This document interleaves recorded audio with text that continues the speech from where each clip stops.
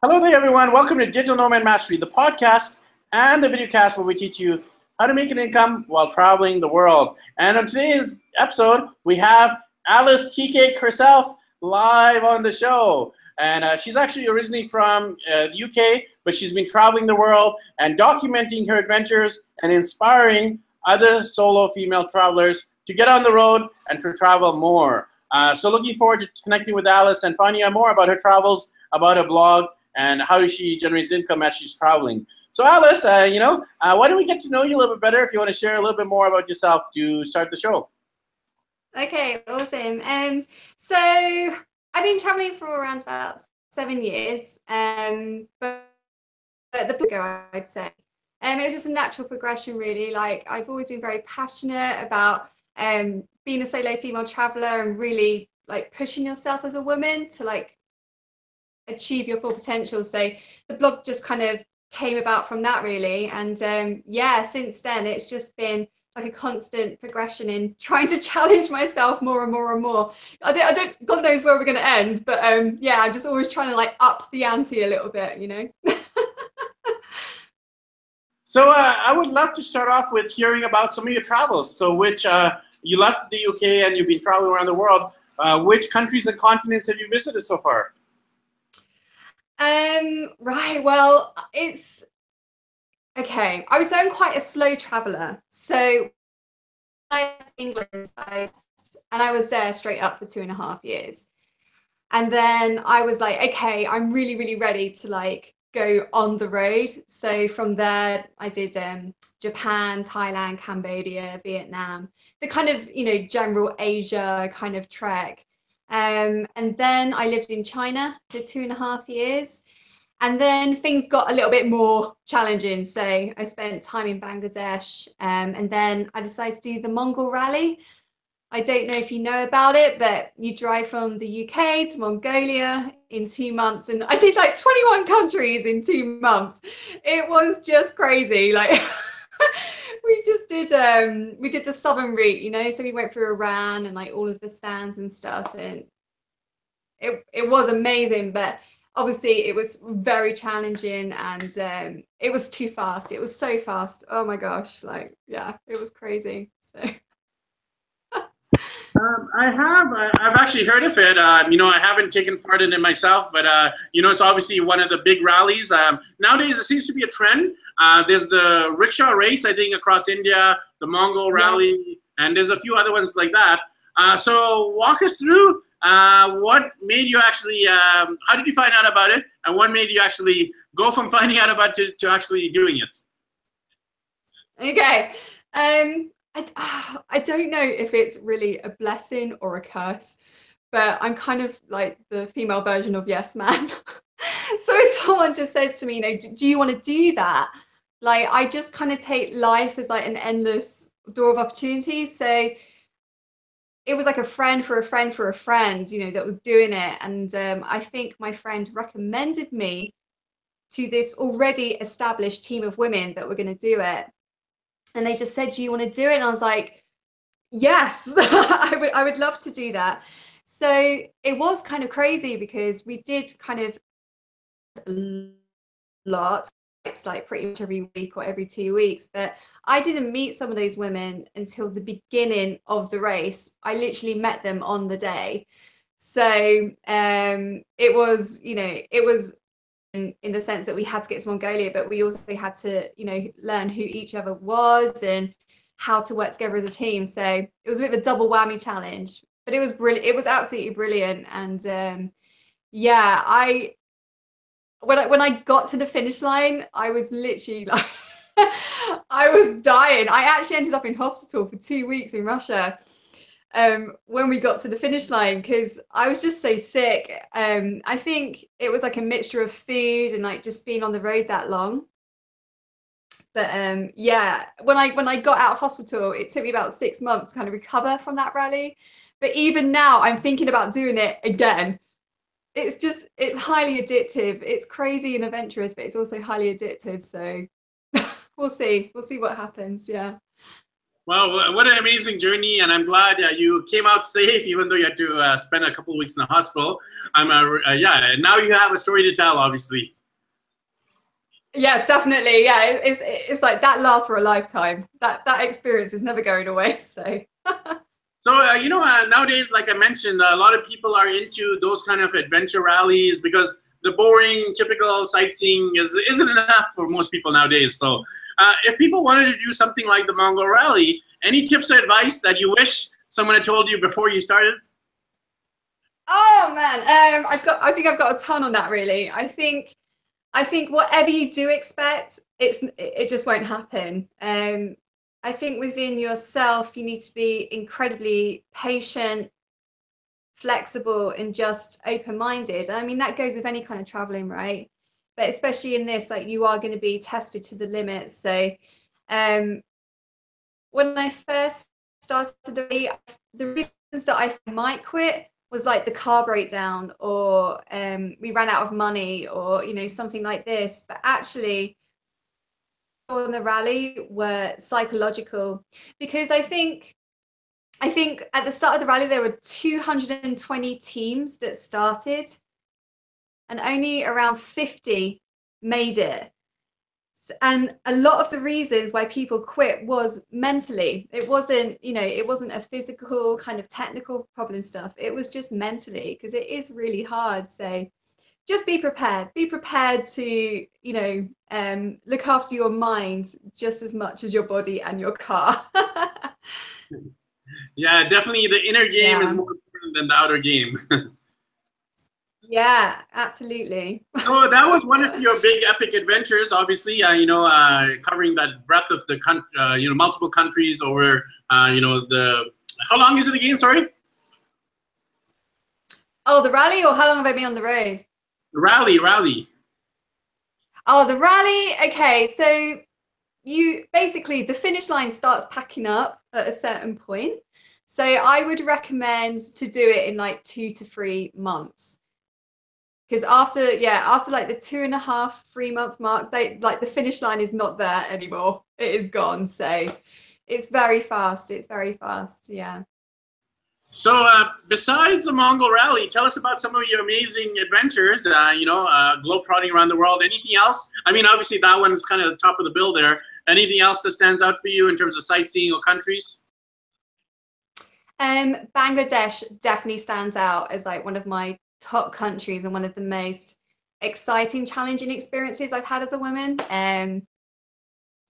I love it there. I love it there so much. And I think the reason that I personally loved it was because of the challenge, and just that still not many solo women go there. I think like in my whole journey there, I was there for a month, and I saw 4 foreigners, and 2 were a family. I didn't see I didn't actually, oh, I did see 1 other solo female traveler, yes. But it was just great because it's still off the beaten track. It is changing, because it was 2 years ago that I went there, but it's just off the beaten track, and that's a pleasure, that you're kind of going places that still aren't really discovered. And I mean, in terms of what to see in Bangladesh, like I think there's actually a lot that people don't realize. Like it has one of the longest beaches in the world, beautiful tigers in one of the largest mangroves in the world, and capital city. Whoa! I mean, if you want to test yourself, like you got to go there, because it's just, I think people love Dhaka or they just absolutely hate it, because it's crazy. It's incredibly crazy, but I loved it. It was just, the whole experience was just brilliant. It was great.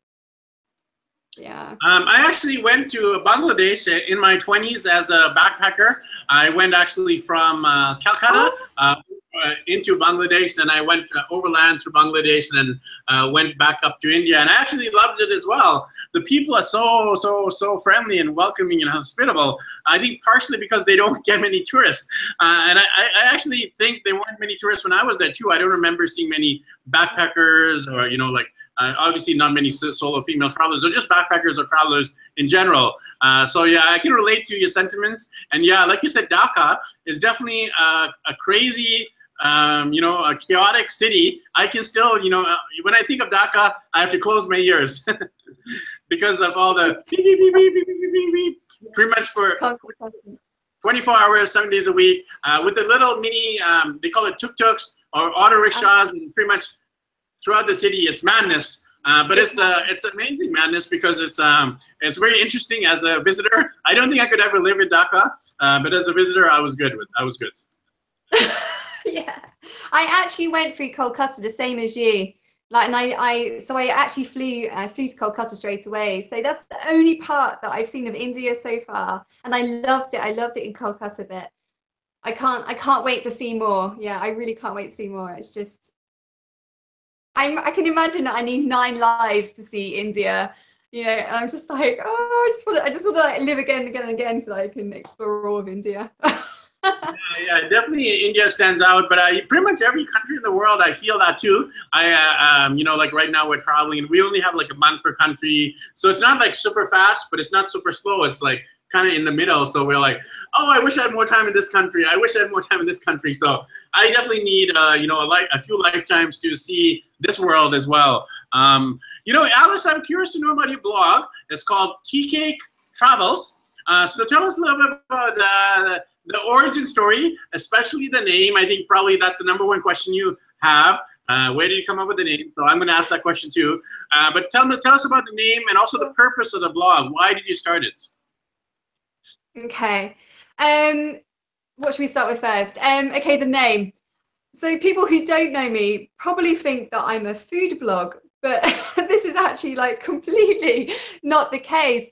So Tea Cake is just my nickname, and it's when I first started traveling in South Korea. I was working there teaching English, and it just so happened that when I kind of turned up, there was a ton of Americans there, but there was hardly any British. All my friends kind of started to joke around me and just call me Tea Cake because it's just so British, right? I love tea, I love cake. They just called me Tea Cake, and it just kind of stuck. And when I started my blog, I did it with passion. Like, I didn't really think of it as a brand or, a business. So to me, it was simple. I was like, it's Tea Cake Travels. That's what it is. But yeah, from a branding point of view, people were like, do you like cake? Do you write about cakes or something? But it's not that at all. And the reason I started the blog, I always liked English at school and stuff like that, but I actually studied psychology. I was a psychologist for a good number of years. I didn't start traveling until I was 25. And I always thought I would like to write some stories, but I never acted on it, to be honest. It was when I was in China teaching English that my friend was like, can you write an article about teaching English in China for me on my blog? I was like, yeah, sure, no problem. And the minute I did it, she was like, what's your blog? I was like, I don't know. I don't have a blog, And that was it. I purely made the blog just so that she could link back with this article. And then I was hooked, like, immediately. Like, it was like fever, like travel blog fever. I kind of made myself sick because the minute I finished my job, I started like working on the blog because I just got so addicted to it. It's like a new computer game for me, And I just like working on it. And yeah, I worked on it too much to begin with. It was a bit crazy. So, and I started on WordPress.com. Do you know what I mean? I didn't even have any idea about how to set up a blog. Obviously I changed to WordPress.org, but I had no idea in the beginning. Well, here you are now. You've actually built it up as a really successful brand, even though it started kind of on a whim. But now it's, I love the logo, by the way. You flying around the world on a tea cake, so really creative logo. Tell us about the major themes and topic. Obviously, travel is the big one, and then solo female travel. But within those two kind of hierarchy, what are the topics you write about regarding solo female travel?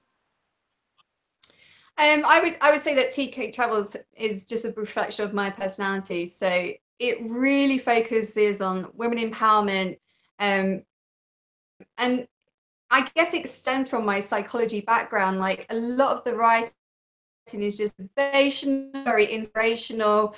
I just kind of want to pass on my knowledge to about going on the road, or even who have been on the road as well, you know, we all kind of sometimes need pep talk. So yeah, it's very motivational and encouraging. Kind of, I got a lot of love and respect and stories to tell, and I just really want women to feel encouraged to go out and do stuff if they want to. You know, it's not for everybody, but I really hope that it does do some good. That's my goal. You know, I would love to hear the stories because at the end of the day, when you're blogging, you're not writing to the millions of people, or the thousands of people. You're really writing to that one person on the other side of the screen. So do you have some amazing stories, testimonies of women from around the world who actually left as inspiration from your blog? Yeah, I mean, that is really lovely, actually. Like, you know, I will get emails from women and they will tell me that they've kind of taken this step, that they've booked this holiday, that they've changed their career completely to teaching English. And that is where like the magic happens in those emails. And I guess it kind of gives you some food for thought that, oh, okay, like people are finding it useful. Even guys, actually, I have to say, because I'm probably doing stuff that, you know, the guys want to do as well.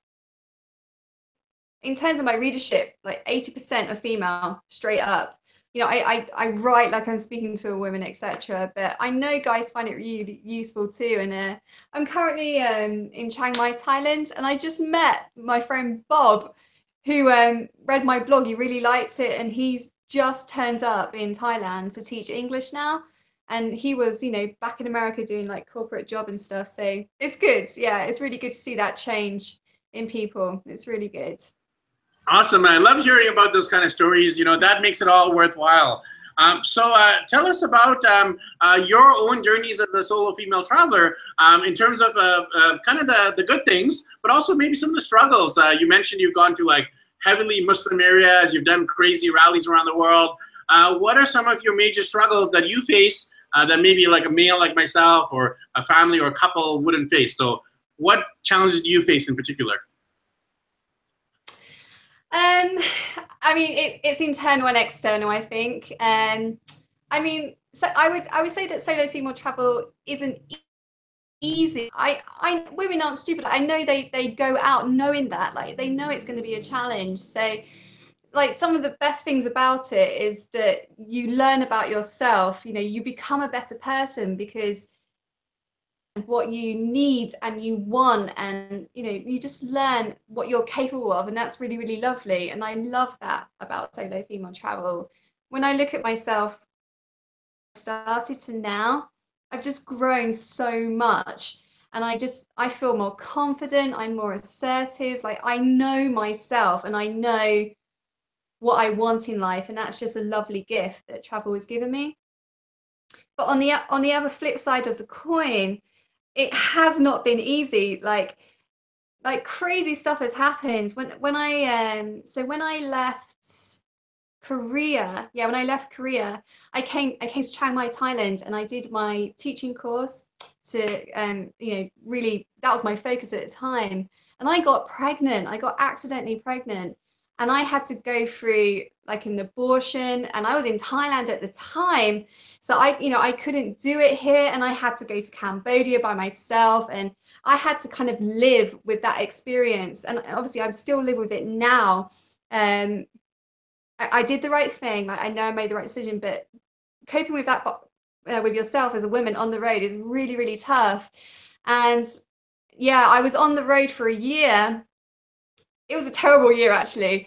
And it basically got to the point where I was in Vietnam, and I had like the contraceptive implant in my arm, and it broke. I just could not believe my bad luck in this. It broke in my arm, and I was I was in Vietnam, just lying on the table. They were trying to cut my arm open, basically, just to get this thing out. And I just thought, I want my mum. Do you know what I mean? I started crying. I just thought, I want my mum so bad. And I just booked a flight home. Like, you know, there comes a point where I think you do need to sometimes say, no, this is too much. And I went home, I got the support from my family and my friends. And then within a couple of months, I was back out on the road, you know, but I just needed that break. So but bad stuff will happen as well. But I mean, it's so cliche, but you know, what doesn't kill you makes you stronger, right? Like you learn from these experiences and you just become a confident person. So it's been highs and lows, let me tell you. But I don't regret anything. You know, it's a part of my patchwork quilt, and I own it. You know, so yeah, Yeah, no, difficult stuff. thank you for sharing so openly because, you know, on social media, on your blog, on Instagram, you usually see the good stuff. You don't hear like the story you mentioned about having abortion on the road and feeling like I just want to give up and fly home. And that is very much a reality of travel. We all feel that to different degrees, maybe when the money's tight or maybe when the culture differences are too strong and you just like, you know, like for example, I'm here in Colombia and I don't know Spanish and it's so tough. You know, obviously traveling South America with no Spanish. So it's my fault, you know, obviously for not learning Spanish. But at the same time, it's frustrating. You kind of wish, okay, I wish I could implant, you mentioned implant, but I wish I could implant Spanish in my brain and all of a sudden I'd be fluent and be able to talk with the locals. So there are challenges on the road. And with your family, like, how is that? I'm just wondering, you know, because obviously you got your little kids, right? Like, is it okay, going okay not being able to speak the language? Yeah, you know, that's a great question. At the end of the day, I feel you can travel anywhere in the world through body language and hand gestures alone. You know, like you just figure out a way to ask for things by mimicking, I'm hungry, or I need to go to the washroom, or you know, money. Like there are definitely hand gestures you can use. Like we've traveled a lot. Like I've been to 68 countries on 6 continents, and you know, like I've traveled to, like, you know, you mentioned China. That was probably one of the hardest countries to travel without any Mandarin because I couldn't even read the menu. At least here in Latin America, I can read the menu because it's in English characters. But if you can't even read the characters, it's tough. So it's definitely a challenging. My wife's actually Filipino, and for those of you who don't know, Philippines was a Spanish colony, so they actually have a lot of Spanish in their language called Tagalog. So she's actually the one who communicates the most, and I'm kind of like straggling behind using my Google Translate. And we're actually getting, we're here in Medellin, so we're actually getting some private lessons. And it's pretty reasonable. It's about $10 US an hour. For a guy to actually come to, we actually had one today. It's funny you asked me about that because today a guy came over to our place. We're actually in a condo in Medellin, Colombia, and he came over, you know, taught us for about an hour and only charged us $10. I was like, are you sure you don't want more money? You've actually come out of your way, come here, taught us, and you're leaving, and you only want $10. So, but for them, it's good money, and you know, like it's a good living for them, and they like it. So, you know, it's a win-win. For us, it's a reasonable price. Actually, it's a cheap price for a 1 hour tutoring, especially since they're coming here. We don't have to go meet them. So those are some of the stuff we're doing. And I can imagine, I mean, you mentioned you were teaching English in Korea and China. I actually taught English in Japan. You probably had those similar problems. In Korea, they speak a little bit better English than in China. China was actually really tough. So walk us through what you did. I mean, I shared a little bit about what we're doing. What did you do in those countries? Exactly. I think that's a big concern for a lot of travelers. Like, you know, how the hell am I going to communicate? I mean, you're right. Like at the end of the day, we're just human, right? If I'm in the restaurant, I'm clearly hungry and I want to eat. So like, you know, body language is just priceless. Like you will get around very easily, I believe, you know. Yeah, Korea and China. Korea was like a bit of a nice baby step for me because I went there with a program. So, you know, they looked after me very well. Like I had lessons, I had teachers that spoke English perfectly. So it was like a nice, gentle introduction to living in another culture. And with China, I had lessons profusely. You know, I tried to study because I was living in Shanghai. It's okay, but still, like tons of people don't speak English, fair enough. And then if you really want to go out into the country, which is what I wanted to do, you got to, you know, I think you got to learn something just to get into that culture. Because I really wanted to know about like Chinese culture. And in Shanghai, I was not getting that fix, you know. I was like, I've got to learn some language to like get in there, you know. and it really, really helped. But you're right, like body language it's priceless. Like, you will be okay, definitely. Yeah. So Alice, one of the major questions that people have when they see us on social media and blogging is, how do you guys make money while traveling the world? How do you actually fund it? Did you guys win the lottery? Did you get an inheritance from mom and dad? Tell us about some of the ways you both make money and save money. Okay. I would still say that I am a bit of a newbie businesswoman. Even though the blog has been going for about 2.5 years now, I would say only when I got back from the Mongol Rally, which was about 6 months ago, did I actually really get serious about making money. Because before that, I was living off my English wages, right? I'd always taught English, and I had a lot of money in the bank. That's how I saved my money, and I was living off it. So I didn't really have any motivation to make more money, because I was like, I'm just going to travel, blah, blah, blah, blah, blah. But when I got back from the Mongol Rally, I was broke. And I was like, okay, I'm going to make this a business now, and, how to do it. So it's only been 6 months, mind you. But I have to say, in those 6 months, it has been very good. The majority of my money comes from working with brands. So they will kind of approach me, and they say that they want a video. Video has been very good for me, I have to say. Like, a lot of my money comes from making videos, and also the blog posts. So this is the majority. Using my brand to kind of promote their brands. We're a good match, and it just makes sense. Most money, there's so many other avenues that I'm starting to explore, like affiliate sales, that's starting to kick off. I also do a lot of freelance writing for other people, and kind of expert takes for other companies. If they want some particular advice about solo female travel, then I write about that. But so far, that is all. And I am excited because I know there's just so many other to put my eggs in. Email marketing is definitely one that I need to do, and I really want to use my knowledge to make some ebooks and products and stuff. So we're kind of at the bottom of the mountain, Ricky. There's a lot that I still need to climb and work on. So still getting there, yeah. And it has been quite hard to be a businesswoman, because I've always been that kind of arty, creative type, like, yeah, man, whatever. And now I'm suddenly like, okay, I need to really pull my pants up and actually learn to negotiate, and because yeah, otherwise you're not gonna put bread on the table. So yeah, it's a learning curve for sure, but it's getting better. Yeah, obviously it takes time. I've interviewed about 40 or 50 different travel bloggers on the show, and it takes time, and it also takes multiple streams of income.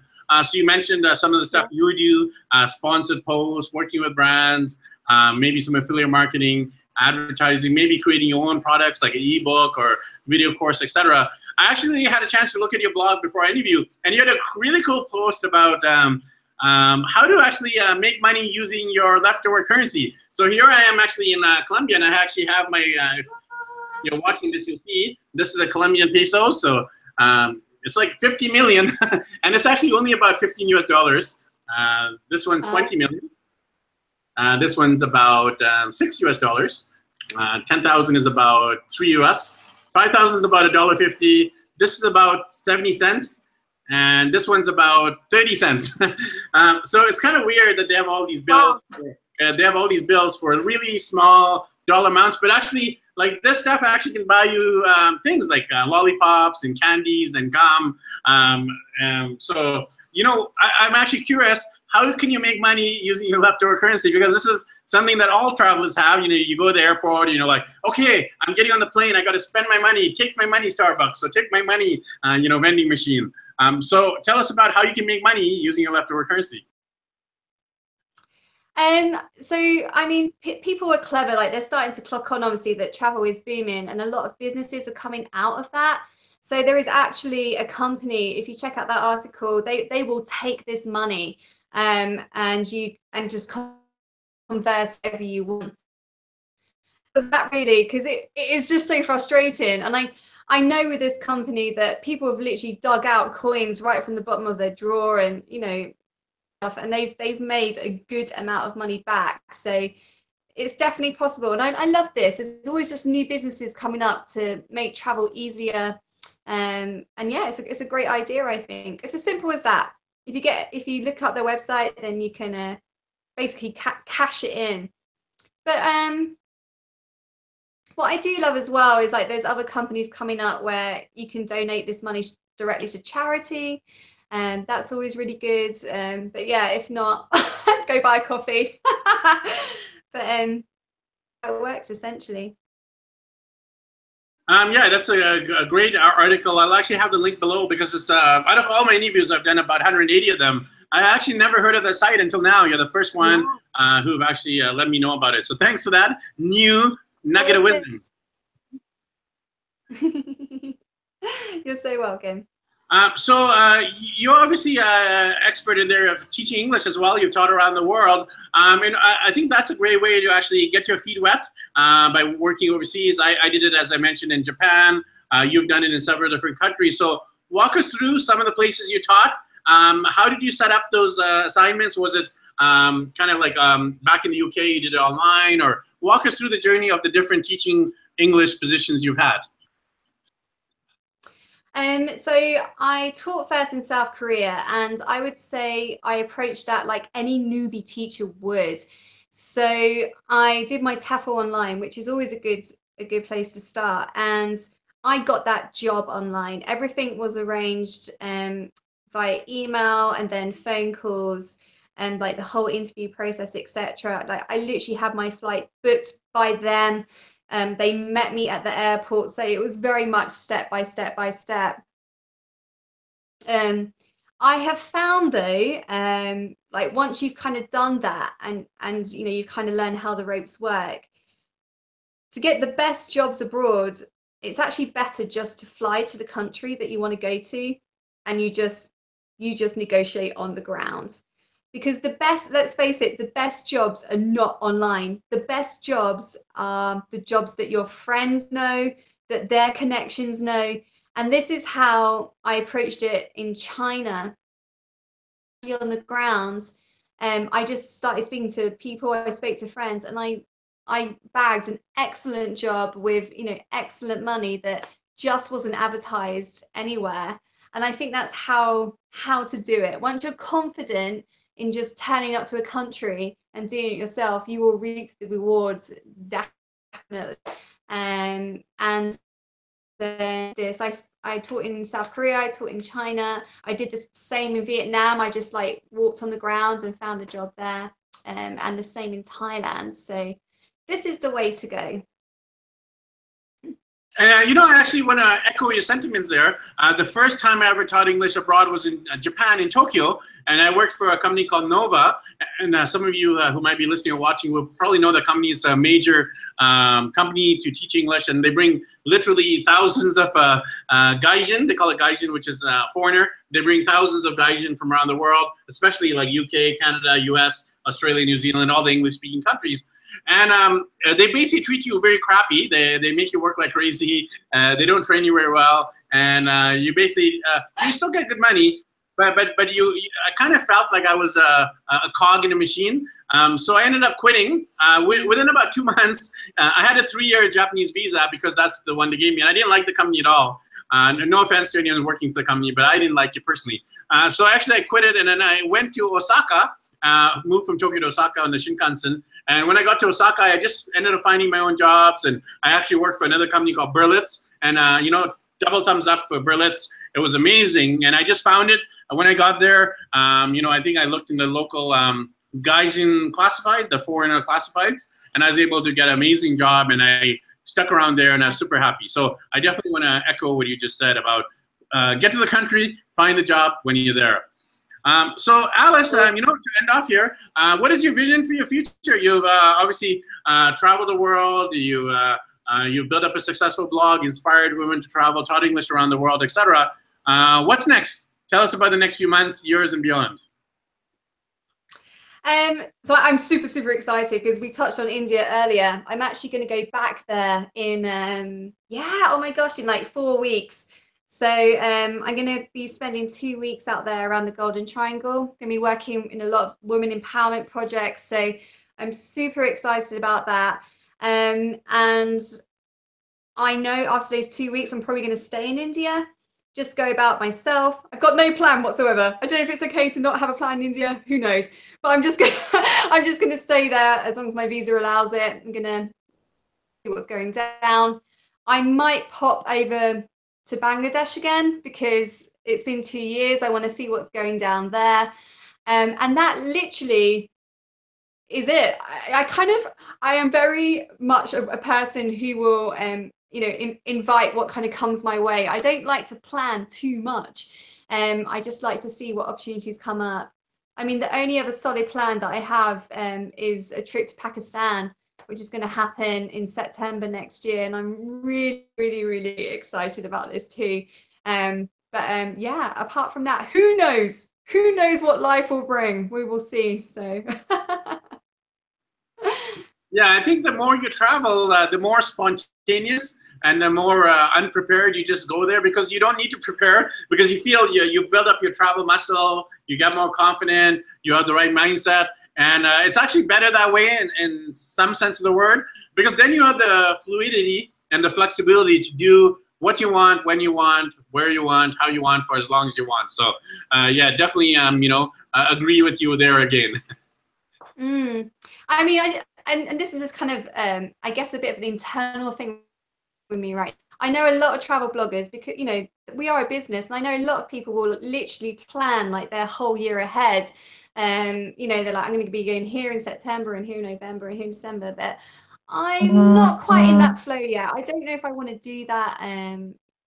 Yeah, I'm not sure. I'm not sure if that's the way forward for me personally, but we'll see.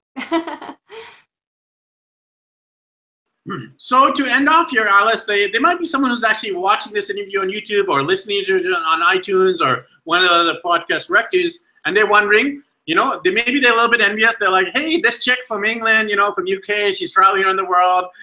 She's flying around in a tea cake, and I want to do the same. I want to actually travel as well, and I don't know where to start. What would you tell that person who's watching, listening right now? Besides the Nike slogan, I've heard the Nike slogan, just do it. But besides that, what tips, advice would you give to that woman on the other side of the earphones, on the other side of the computer screen? I think the hardest step is to actually just take the first step.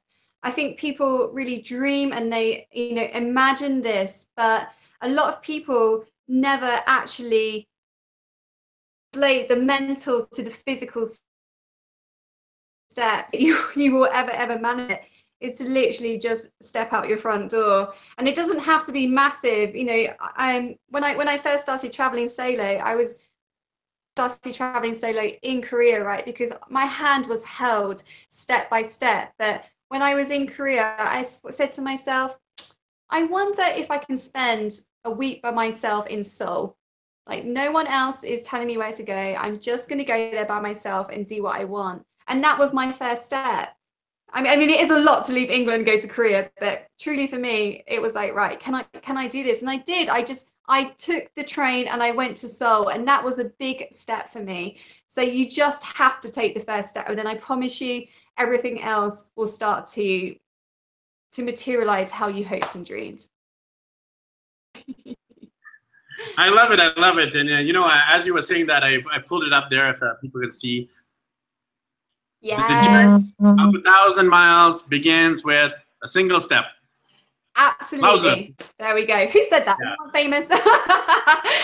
Maybe I stole it from them. You stole it from the Chinese philosopher. Yes. Well, there we go. Not bad at all. So, Alice, to end off here, you've definitely been inspiring to myself, to all of our listeners and viewers. How can people connect with you, read the TK Travels website, follow you on your different social media platforms, and get inspired? How can they do that? Yeah, I mean, I'm literally pretty much everywhere. You should go to the blog first. That's the best place to start. And then from there, you can find me on Twitter, Facebook, Instagram, Pinterest. All means, if you actually just want to pop me an email, You are so welcome. That is no problem. It's alicetcake@tkatravels.com. Pop me an email, say hi. I'd be very glad to say hello back and answer any questions you got. Sounds good, and definitely tell them you found out about Alice on our show. You know, we always like to see the results of what we do as well. We love to hear the stories about, I listen to your podcast, I watched you guys on YouTube, and now I'm traveling the world. Or, you know, I love this Alice girl, and she's so inspiring, so now I'm going to contact her. So, you know, if you are a solo female, maybe in your home country, thinking about traveling, it is possible. You know, if you connect with someone like Alice, she's traveling around the world, making her travel dreams come true, and at the same time, she's making an income while doing so. So there are no excuses, are there? It's all good. It's all good. Good life. Good life. Yeah, so there are no excuses, and you know, just like the Nike slogan says, just do it. And just like Laozi says, the journey of a million miles starts with that single step. So let us know, what single step are you going to make? Let us know on our iTunes. Leave us a comment on YouTube. We also have an active Facebook community called Digital Nomad Mastery Community. So if you're thinking of being a digital nomad, if you're aspiring or brand new, let us know what your first step is. So thanks again, Alice, for your time, and enjoy Thailand and enjoy India in the next few weeks, and we'll catch up with you soon. Thank you so much. Absolute pleasure. Thank you. Thanks again. Thanks everyone for tuning in to this episode of Digital Nomad Mastery, the podcast and the video cast where we teach you how to make an income while traveling the world.